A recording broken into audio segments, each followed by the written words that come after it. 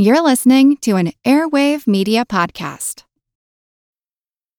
When it comes to weight loss, no two people are the same. That's why Noom builds personalized plans based on your unique psychology and biology. Take Brittany. After years of unsustainable diets, Noom helped her lose 20 pounds and keep it off. I was definitely in a yo-yo cycle for years of just losing weight, gaining weight, and it was exhausting.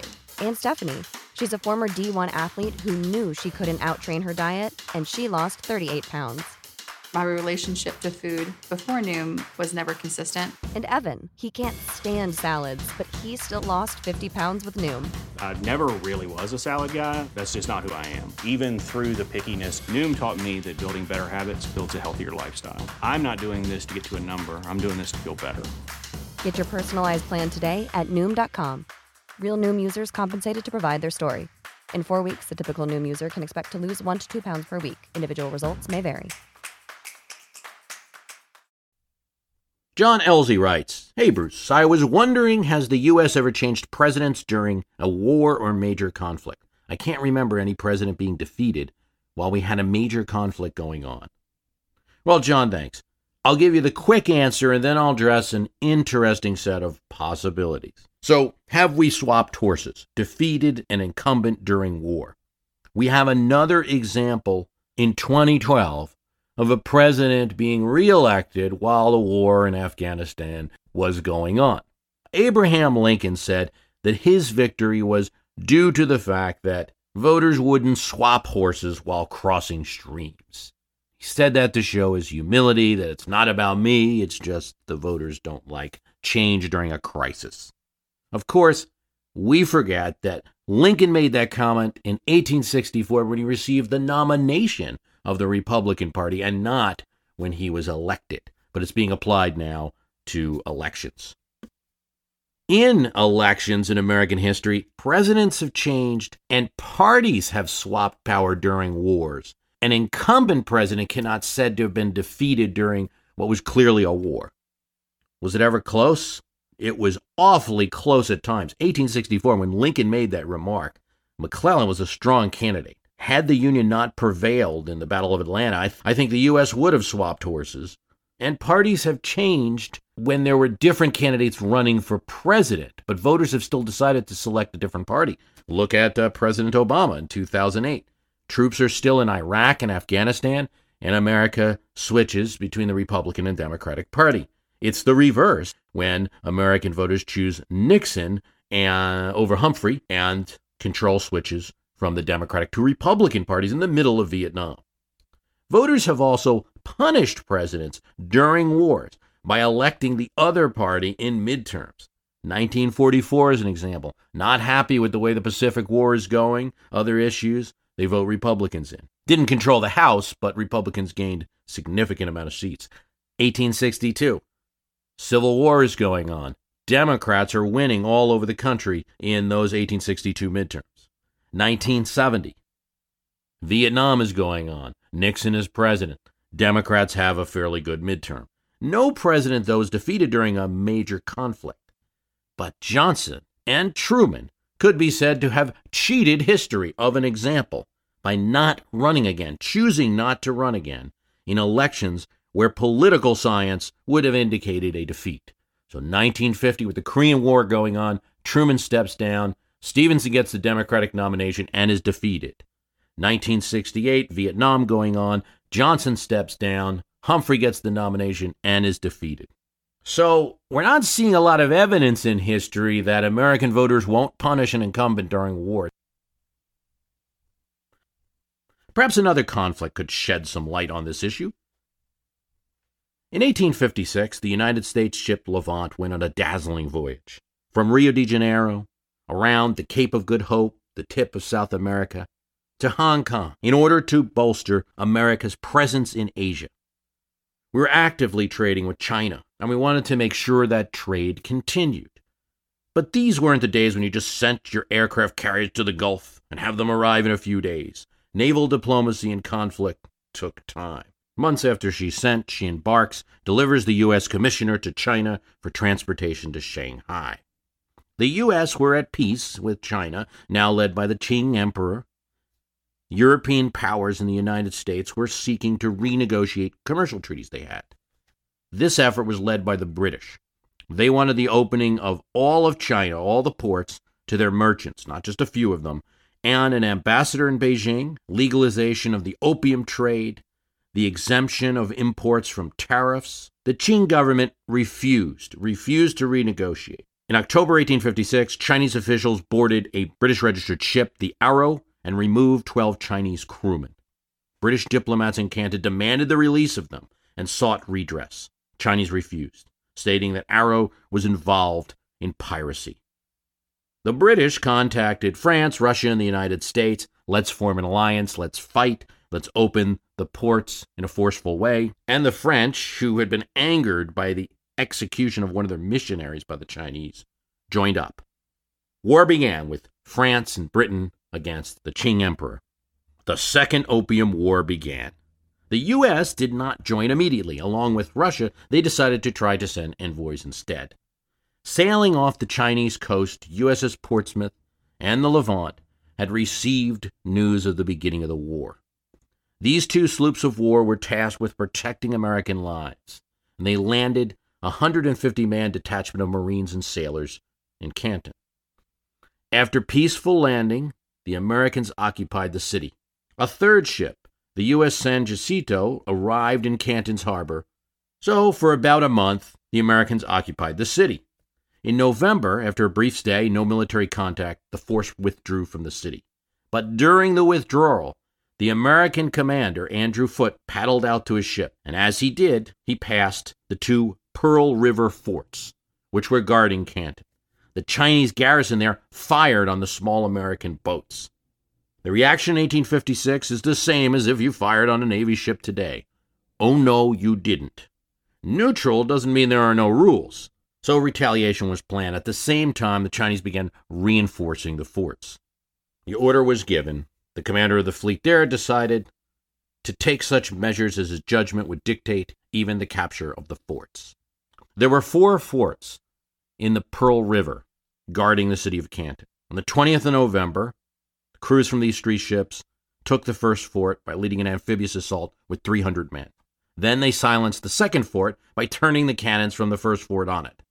Once taking the second position, the Chinese launched several counterattacks with some 3,000 Qing army soldiers. In a few more days of intense combat, the U.S. force, with help from the guns from the ships, pushed back the attacking Chinese army, wounding dozens of the attackers, and then captured 2 more of Pearl River's forts and spiking 176 enemy guns in the process.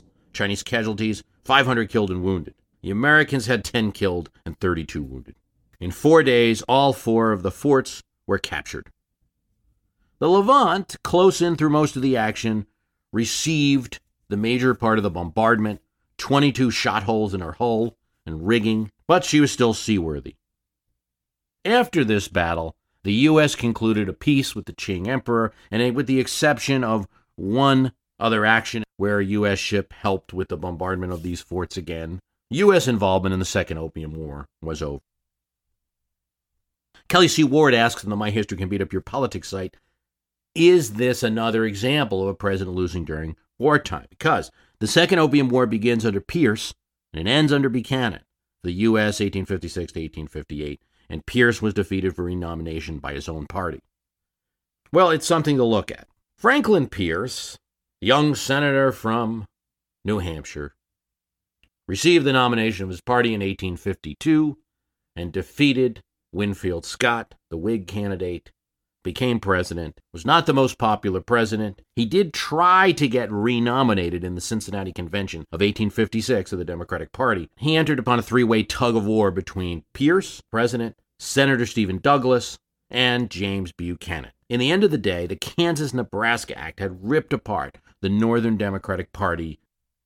James Buchanan had the advantage of being away in the court of St. James, the ambassador to Great Britain, and thus he didn't have to take any position on the domestic issues and the politics of the day. He had a lot of experience, too. He was Secretary of State under Polk, and his forces were more organized at the convention. Pierce lost his party's nod. It was given to Buchanan.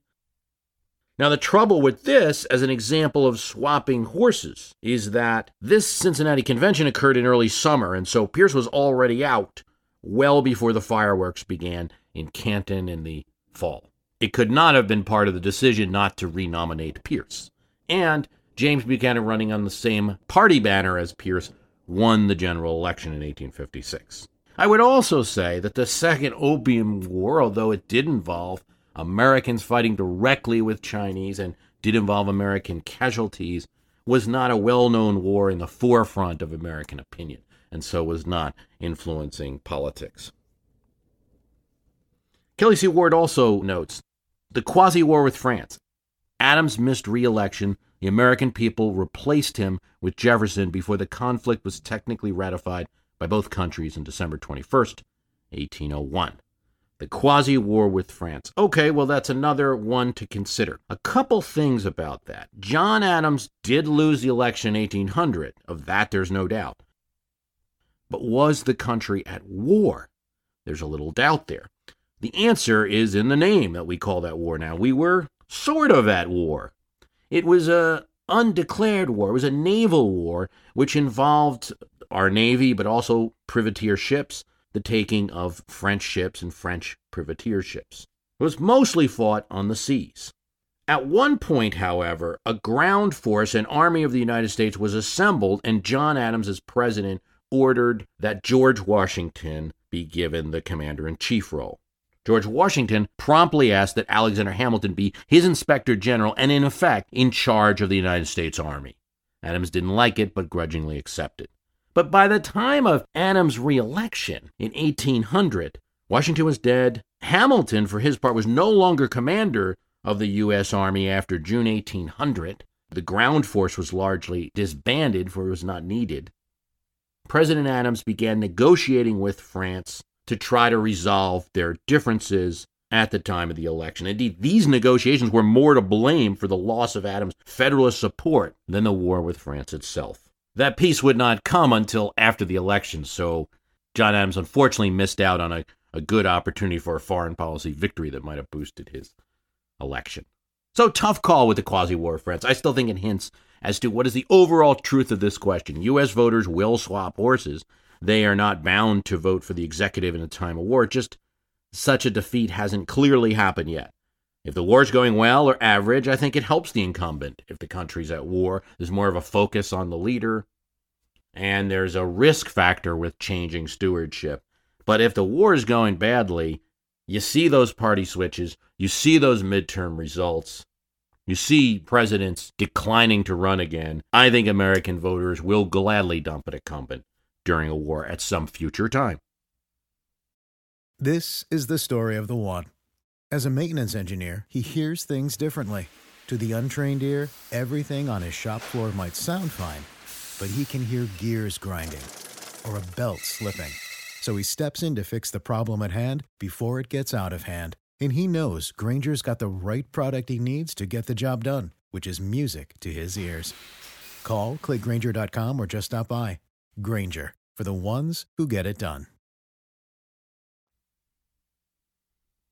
Don Vincent writes, Bruce, I would be very interested to get your take on this. And it is an article from radio commenter Tom Hartman.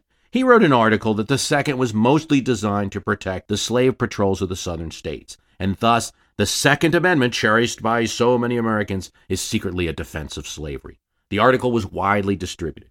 Here's his main point. States with large slave populations feared slave revolts, and they took military steps to ensure those revolts didn't happen. Very often people were asked, with so many black slaves in the South, with their populations so large, particularly in the states of South Carolina, Georgia, there were revolts, but how come there was never a revolt that really took fire, and how come blacks didn't earn their own freedom in that manner?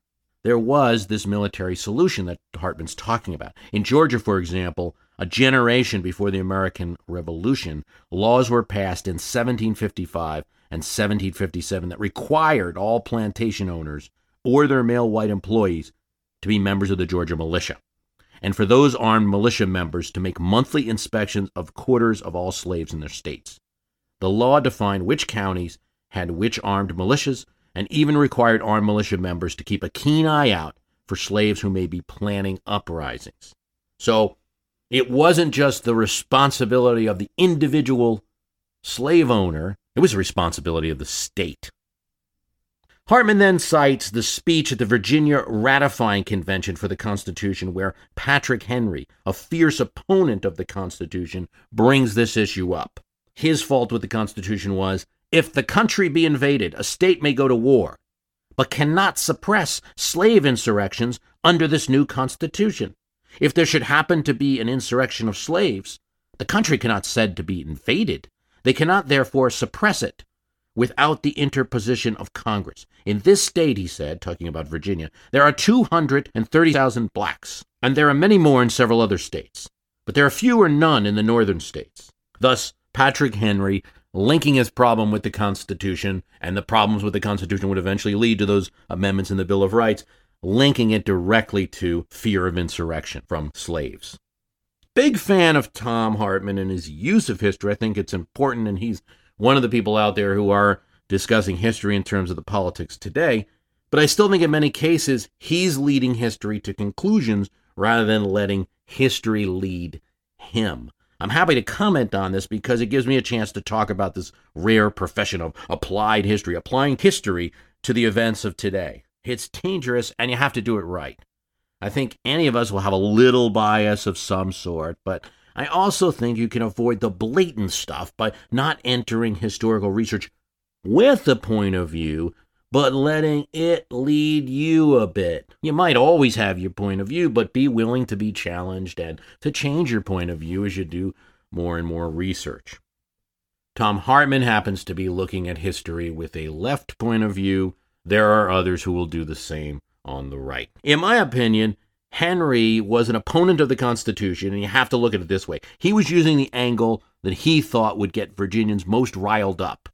Don't pass this Constitution, or you'll be trapped in a slave revolt with no answer but to rely on the North to save you.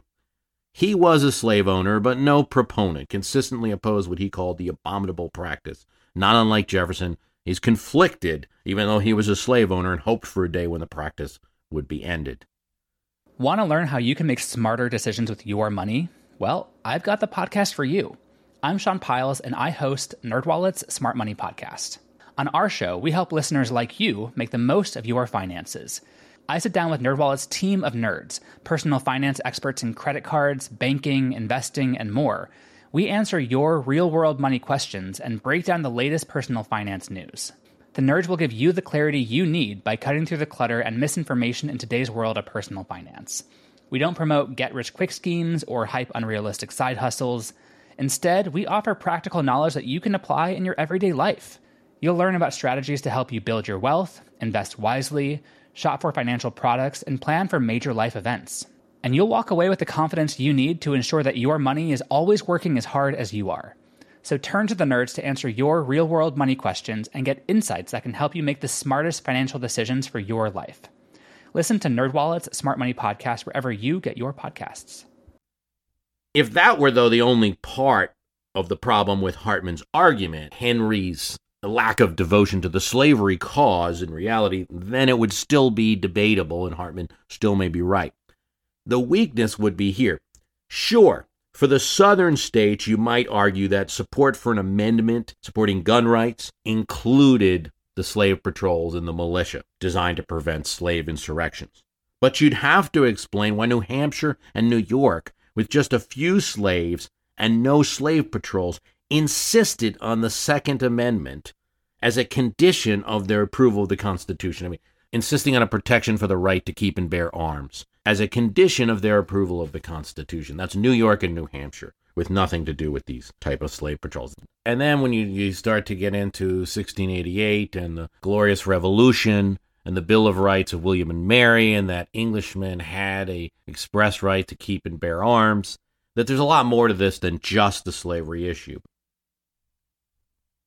Paul Sumner writes, Bruce, can you shed some light on claims that Texas is a republic and not really a state in our union, and that it can legally secede at any time? If this is true, what would be required within Texas law to make this happen? What is its likelihood, and what ramifications do you envision?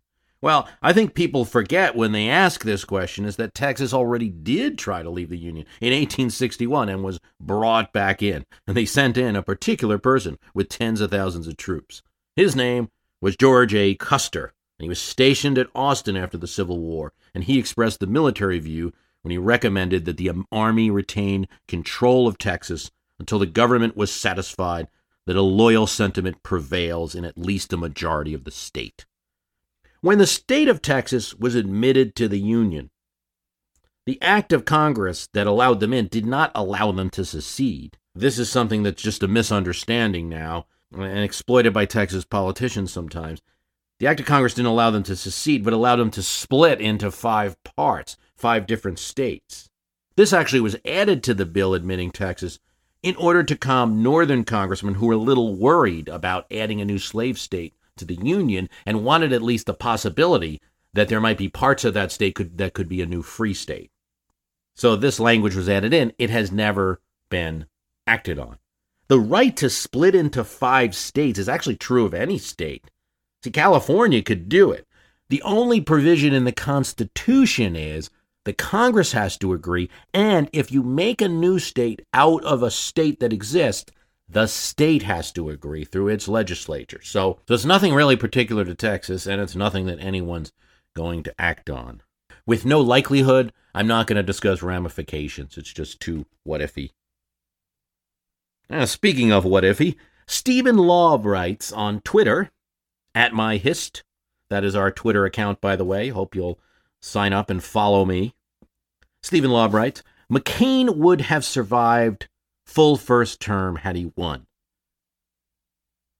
Quoting me, could it be that the stress of the presidency would have been greater than in the Senate? So he's making a note that I, in discussing age in the presidency, had said that in 2008 I was making the point that this issue of McCain's age is not really the big issue. It should be. He's probably going to survive the 4 years, advanced medical science, and the like. So could the stress of the presidency be greater than the Senate? Well, perhaps, but what we know is that McCain's still alive now, and of course we wish him the best, whatever our views on politics are. The stress of the presidency is intense, but, his Senate time isn't without pressures either, I'm sure, and keep in mind that he did recently face a tough primary in his state, which would have brought a lot of stress. But I think also that while the presidency creates a lot of stress, you also have probably the best medical care and observation in the world. I think really the point I want to make is that in 2008, there was a lot of talk, like if you elect this person, we're going to end up with Sarah Palin, say, as president, because that wasn't, I believe, an accurate statement given medical science. I want to thank you for listening. The Twitter is @MyHist. I'm going to be doing another question and answer soon. Follow me, please. The website is myhistorycanbeatupyourpolitics.com. There you can find a link to the archive with hours and hours of podcasts on lots of political and history topics. $25.99. Some of the things I addressed today, for instance, about that 5 states of Texas, already in the archive. The swapping horses, already in the archive. Lots of other issues. $25.99, hours and hours and hours of podcasts. If you like the program, please tell someone about it. Would love a review on iTunes. Very helpful. If you're listening on Stitcher, thank you very much. Please favorite us or just post a note about us on your blog. Thanks for listening. As a longtime foreign correspondent, I've worked in lots of places, but nowhere as important to the world as China. I'm Jane Perlez, former Beijing bureau chief for the New York Times. Join me on my new podcast, Face Off, U.S. versus China, where I'll take you behind the scenes in the tumultuous U.S.-China relationship. Find Face Off wherever you get your podcasts.